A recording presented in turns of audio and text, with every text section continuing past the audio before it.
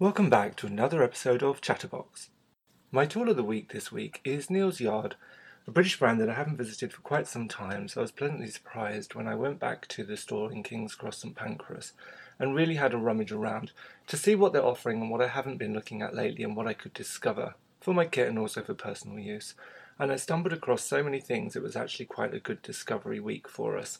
So the first thing was a recommendation from one of my students. Hi Bobby Gordon, you were the person that told me about this product. It was the Neal's Yard Remedies Organic Hand Defence Spray. It's a 50ml spray and it's only £6.50, so it's actually very economical. In terms of, I've been really looking for a hand sanitizer that doesn't dry my hands out and doesn't feel that it's too chemical. So this is an all-natural organic antibacterial spray and it's got witch hazel in it, a blend of pure essential oils, so it smells really great, helping the purity, and it protects us from germs and viruses. And I can use that for my brushes or for my hands on the go. It's a great sanitizer and really something I think you should check out. It smells brilliant, it kills 99.9% of bacteria, it has key ingredients such as thyme in it, so it smells great, and the witch hazel is obviously really useful for repairing broken skin or just giving the astringent properties. So having a look at that, that's definitely something that will go straight to my kit and stay there now, the Neal's Yard Remedies Organic Hand Defence Spray. But the other thing that I saw when I was in there, which really caught my imagination and eye, because I'm so involved in mixology and DIY makeup and make it yourself and customizing and bespoke, I was really pleasantly surprised to see a make your own ointment. And the Neal's Yard ointment base is a very heavy kind of thick balm that was really like a traditional old-fashioned ointment. But what I like about that is you could then customize it by adding your own essential oils. And I think that's quite a brave move that they have this option to actually create it yourself. And obviously for retailing, that is quite a brave move for any of us doing DIY makeup because it's a new area where people are customizing.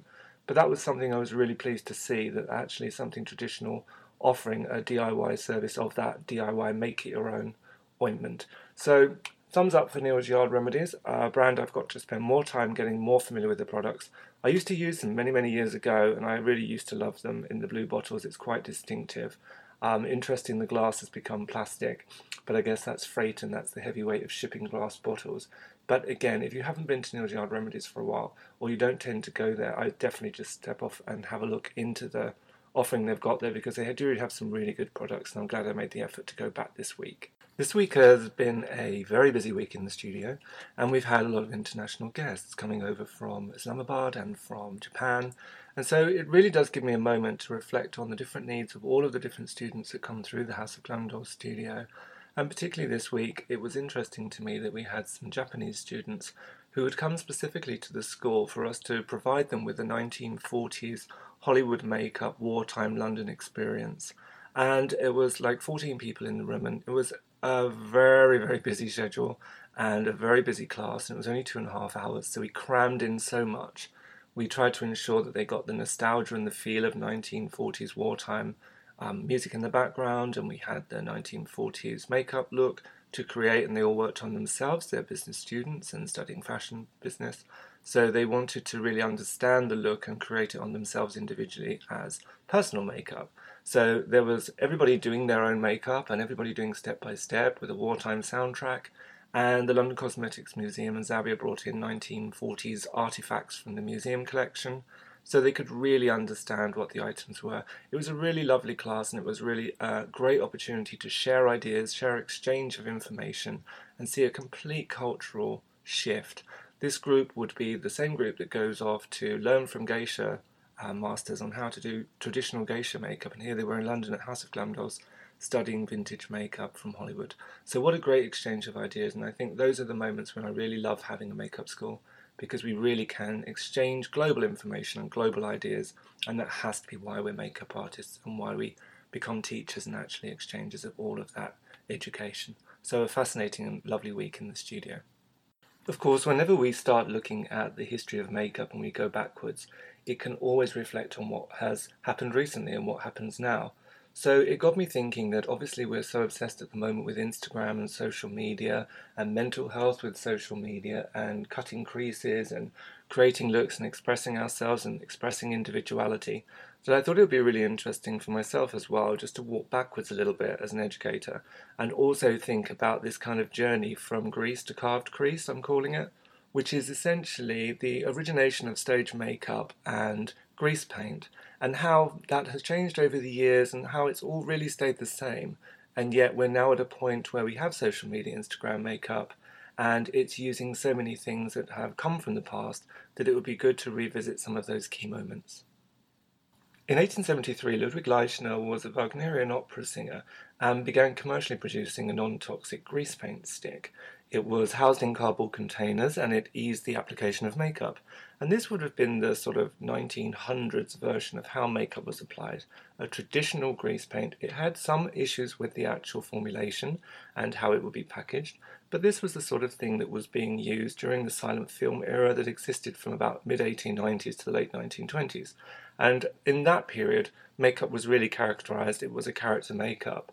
So the actresses had to portray the character without any voice because obviously in the silent era there were no movies with sound. So makeup became a really key tool to expressing a character.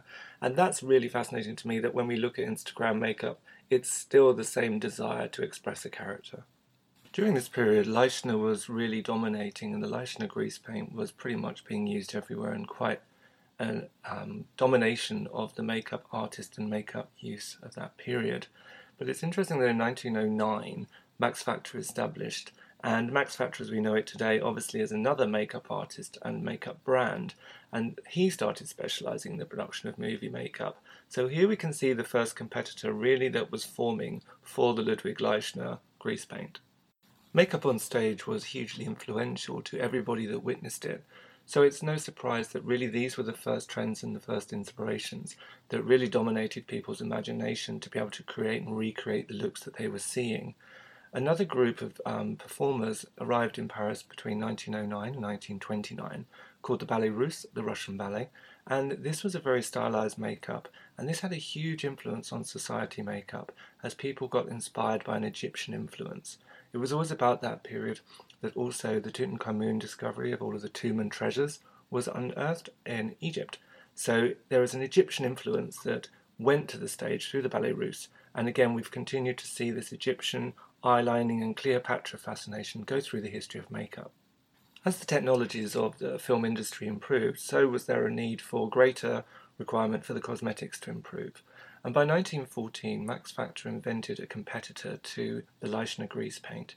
He invented better colour ranges, he gave a supreme grease paint, and this was known as flexible grease paint. It was better than the Leichner one in many's opinion, and it came in a tube which made it more hygienic and much more practical for use. So here we saw the switch from Leichner, and now there was a duality. There was now the flexible grease paint by Max Factor, and here starts the domination of Max Factor through the cosmetic industry in vintage makeup. The flexible grease paint made by Max Factor wasn't yet readily available. That didn't come until later on. But for personal clients and for stage, there was the availability of this flexible grease paint for many of the performers who would then test it. And here is the starting point of sort of that tested and pro-professional makeup, where things were tested on the stage, and that really gave them the durability to test whether that product would cross over into a commercial product. With grease paint comes grease, and with that the natural need for powder. Max Factor looked at this problem and in 1918 created Colour Harmony, a range of face powders, which, due to the wide range of shades, really allowed him to customize and provide more consistent makeup for every individual actor or actress that he was working with. The Colour Harmony principle of makeup is, a term still used today, where makeup shades were coordinated to complement a woman's natural complexion, but also it was a bearing that they would look at the eye and hair colouring too with the complexion to work out the right powder shade.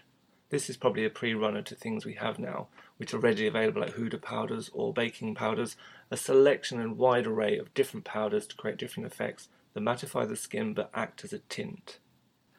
It's interesting that it was only up until 1920 that it was always referred to as cosmetics. The word makeup didn't really exist in the dialogue and language of makeup artistry, and in that, it was Max Factor's son, actually, Frank, that coined the actual phrase makeup and didn't want to call it cosmetics, and that's where we get the term makeup from. It's from 1920, and it's the son, Frank, of Max Factor.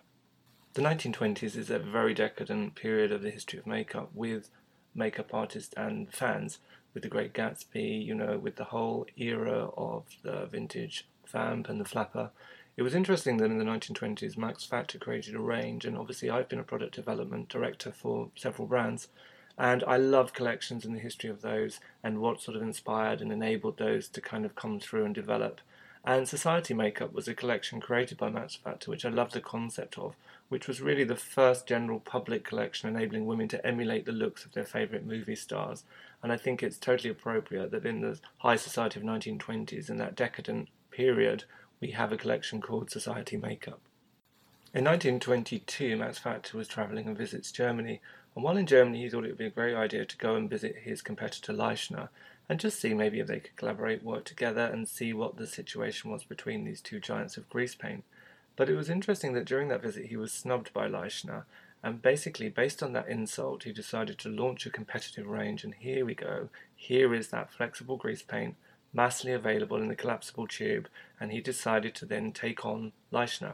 And something that snubbed him turned into his great success, because he then took the pole position of grease paint, and Max Factor has now chicaned in front of Leichner as the professional makeup of choice for stage. Over the following years, Max Factor really continued to increase and improve the makeup based on the studio needs and the photographic requirements on film. So by 1929 another range had come out, which is panchromatic makeup, and this really gave a better suitability to the colours and shades for the lighting. So Max Factor really does dominate much of the early part of makeup artistry, and is really one of the forerunners of why we have such a great range of foundations even to this present day, where technologies have continued our drive and our thirst for new innovations, new technology, and new environmental foundations to prepare us for how we want to express ourselves. One of the things which is timeless is our fascination with being flawless. And film stars, women generally, everyone interested in beauty and makeup always comes to this point of wanting to present the best version of themselves. So a flawless foundation, a flawless look, is something that's really typified by the 1930s. For me, that's the decade where flawless really does become the symbol of beauty.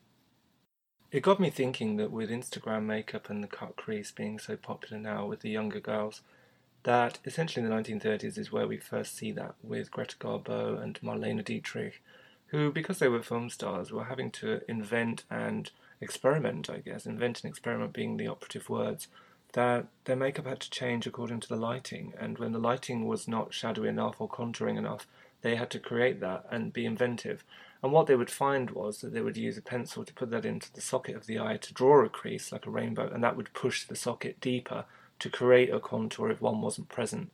So there's a complete tie-in between Instagram makeup of, the modern world, the cut crease phenomena with these very graphic carved creases, and then go back to the 1930s with Garbo and Dietrich, who were already engineering and pioneering this technique, and the similarity is there. The 1930s also was a decade where metallics and foils were becoming popular with Vaseline to make them glossy, and I really find that fascinating that if you draw a line between 1930s and 2020, you've got a direct correlation of this cut crease with these high pigment foils, and I think that's a really nice sort of reminder that we are actually reinventing what has been there in our predecessors, and the glamour wheel continues to turn. And the 1930s is a great stopping point for makeup students and also for anyone fascinated in glamour and vintage makeup, because it's the pre-runner that comes next really with the calibrator from Max Factor in 1932, a system of really specific measurements, and almost looks like a scary cage that went over the face to take precise strategic measurements of the actresses to make them even more flawless. And I think there's a continuation of this.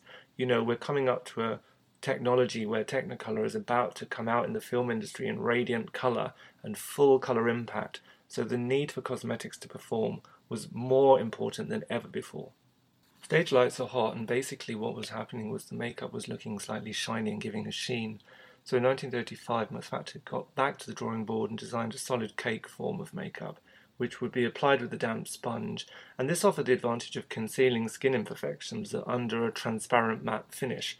So here we see the invention of Max Factor Pancake, and this was a hugely popular product for Max Factor again. There were so many innovations and firsts that Max Factor created during this period that this offered now the actresses a much more confident approach to how they performed and looked on screen, because now they could control the shine and give them a much more matte finish of glamour. The look of the day was more of a mannequin effect, and almost the actresses would want to achieve a mannequin skin. This was also the inspiration for a product I've created for House of Glam Dolls called Mannequin Skin, and it's a powder foundation which contains some skin clarifying ingredients. It's a complete foundation powder, and it's amazing for makeup artists on screen and using it on stage or on video or anywhere where you need to control shine, because it really just does give you that mannequin skin velvet skin finish. And then we have 1940s with the World War. We've had Technicolor, we've had The Wizard of Oz in 1939, and we've had an explosion of colour, all interrupted by the World War II problem of World War. And Max Factor developed makeup shades, which people might not realise, for the war and for use for the US Marine Corps. So camouflage makeup was being provided by Max Factor during the war. And again, I find that fascinating, of the history of men's grooming and male makeup, that Max Factor again champions all the needs of professional makeup in all demands. And here we have camouflage makeup being used in the military. By 1947, another foundation was created. Max Factor had sadly passed away and handed the reins to his junior, and then Max Factor Jr., his son, created his first innovation with the Pan Stick. And the Pan Stick foundation, as we know it today, is available in Boots, and it's like a huge twist-up stick foundation, and a modern innovation from the grease paint pre-runners of stick foundations, which were very greasy. Pan Stick now offered a much more sort of improved formulation that held under lights. It was 26 months in development, and it was less greasy. Released to the public in 1948, it was immediately commercially successful and continues to be on offer today. If you think of our fascination and our correlation between Instagram makeup and vintage makeup, we've got the flawless foundation that is so prevalent, whether it's Double Wear or whether it's Huda Beauty or whichever contemporary modern foundation with high coverage, whether it's Fenty, whether it's Chroma Wheel base, whatever it is that we create a flawless base with, we've got that first part of the face chart of Instagram makeup, correlation back to vintage makeup. The next part of that was the 30s with the cut crease and the origination of cutting a crease created by the iconic film stars. The 1940s gives us the amazing glamorous eyebrow and the arched eyebrows and domination of red lipstick is the iconic glamour statement from the 1940s World War II era. And the next thing we look at is the 1950s, which brings us flick liner. The flick liner is that generation and that decade, and that's synonymous with Instagram makeup with a heavy lash and the continuation of the evolution of the makeup, history of makeup from the 1950s and 1960s. If you look at 1950s and 60s, it's the decades where we get lashes and we get liner. And again, there's the return of Cleopatra fascination with the launch of the Cleopatra film with Elizabeth Taylor in 1963. So again, here comes a trend of eyelining and heavy lashes, and this is all synonymous with 1960s beauty. The 1970s and 1980s give us the cheekbone of our Instagram face chart, and they give us the blusher and the highlight and contouring fascination that we know today. It was so prevalent in the 1970s and 1980s, a very strong, engineered, structured, almost arrogant, aloof, very kind of pretentious makeup that dominated those decades. And we definitely see those traits of a very angulated, exaggerated cheekbone through the 70s through Jerry Hall Supermodel and going on into the 80s power dressing. It really becomes part of the key look that we still use today. If we take a small leap past the 1990s, which was very much no makeup and naturalism, up to 2000, 2000 really was the starting point of social media with MySpace. And MySpace was the largest social networking site in the world and operating at its height from 2005 to 2009. In 2004, Facebook appeared, but interestingly that like 2006, people that are still very, very infamous now in social media such as Jeffree Star. By 2006, Jeffree Star became the most followed person on MySpace and frequently used the platform to promote his attempts and endeavours with music in his career. And he hugely dominates the professional makeup artistry and marketing artistry industry today. And it was the birth of Instagram in 2010 that really launched a new platform as we know it, for a statement platform to express yourself and express your personal statement of beauty. And Instagram now dominates the beauty scene. But it's so interesting, we go right back to the Egyptians or through that forward, through all the decades of Hollywood beauty and all of the film stars and actresses that we've seen in this conversation, this ramble, this podcast chat through beauty. I hope you've enjoyed it.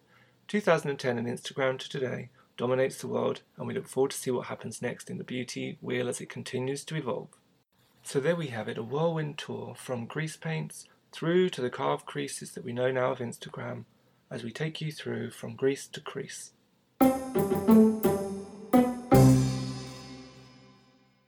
Please do drop an email if you're enjoying Chatterbox, the podcasts.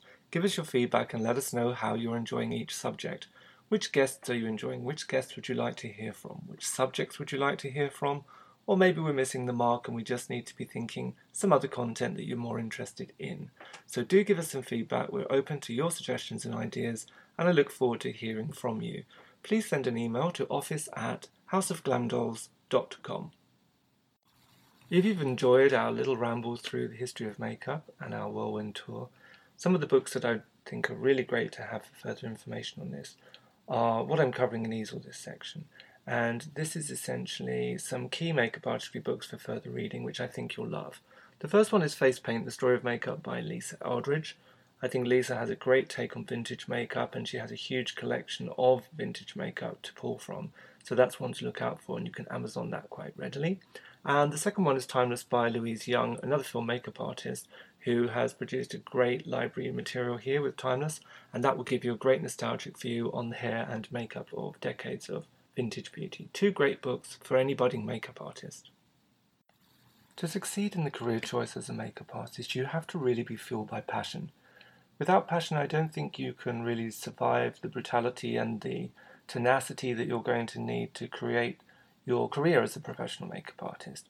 And one of the key things I'll always share with my students is the word driven. I think it's important because when I look back retrospectively to my career, I think the things that I achieved successfully were based on my drive and the fact that I was continuously driven. They really did determine the outcome of success that I tried to pursue. And I think that if you write down the word driven and break that down into letters, each letter gives you a relevant part of the puzzle on how to be driven. So for me, D determines determination. D stands for determination. It means that you're going to need to really have a core objective of what you're trying to aim towards. You have to be determined under all circumstances. There are certain circumstances that are going to go against you, certain circumstances that fall in your favour, but determination is the D for the word driven. R is robust. You need to really have resilience and be robust, face rejections, be tenacious, really invent your opportunities, and robust is something that you have to develop. Often we're not robust, often we're quite vulnerable and we don't actually feel that we can face the opportunity that presents itself, and we have to adopt being robust. But try and adopt that in your sort of vocation and your approach to how you determine your makeup artistry career. If this is a career you're going towards and you want to be a bridal makeup artist or a fashion makeup artist or travel the world as a celebrity or music makeup artist, you must be robust. The I stands for inventive. You're going to have to reinvent yourself, reinvent the opportunities, reinvent your makeup styles, reinvent your skills. Go back to makeup school, learn new techniques, learn new tricks, integrate with other people. Inventive is the sign of creativity, which takes us to V for victorious. If you're inventive, there will be victory. Ultimately, there comes a point in your makeup career when you do achieve victory, and that sense of being victorious is what gives you the determination to carry on being driven. E is engaging. You have to be a social butterfly. Now, I am innately shy by nature. Most people don't realize that. And so the way I counteract that is by being a joker, being a clown, and essentially that's a way that I can engage with people. And so the engagement and engaging with people is a social butterfly tactic that you must adopt when you're working with teams and working in groups of people. The people that come back and invited back onto sets are those that are engaging. So if you feel that you are a little inverted and you're a little bit uncomfortable with extroversion, you're going to have to find your approach and be engaging. And N stands for no way back. For me as a makeup artist, when I started on this road, there was no way back. There was only one road forward, and that's how I had to be driven. So I hope that gives you an insight in just some key affirmation words that give you a kind of word for the week, which helps you to focus on your vocation of being a successful makeup artist. And I'll see you again on the next episode of Chatterbox.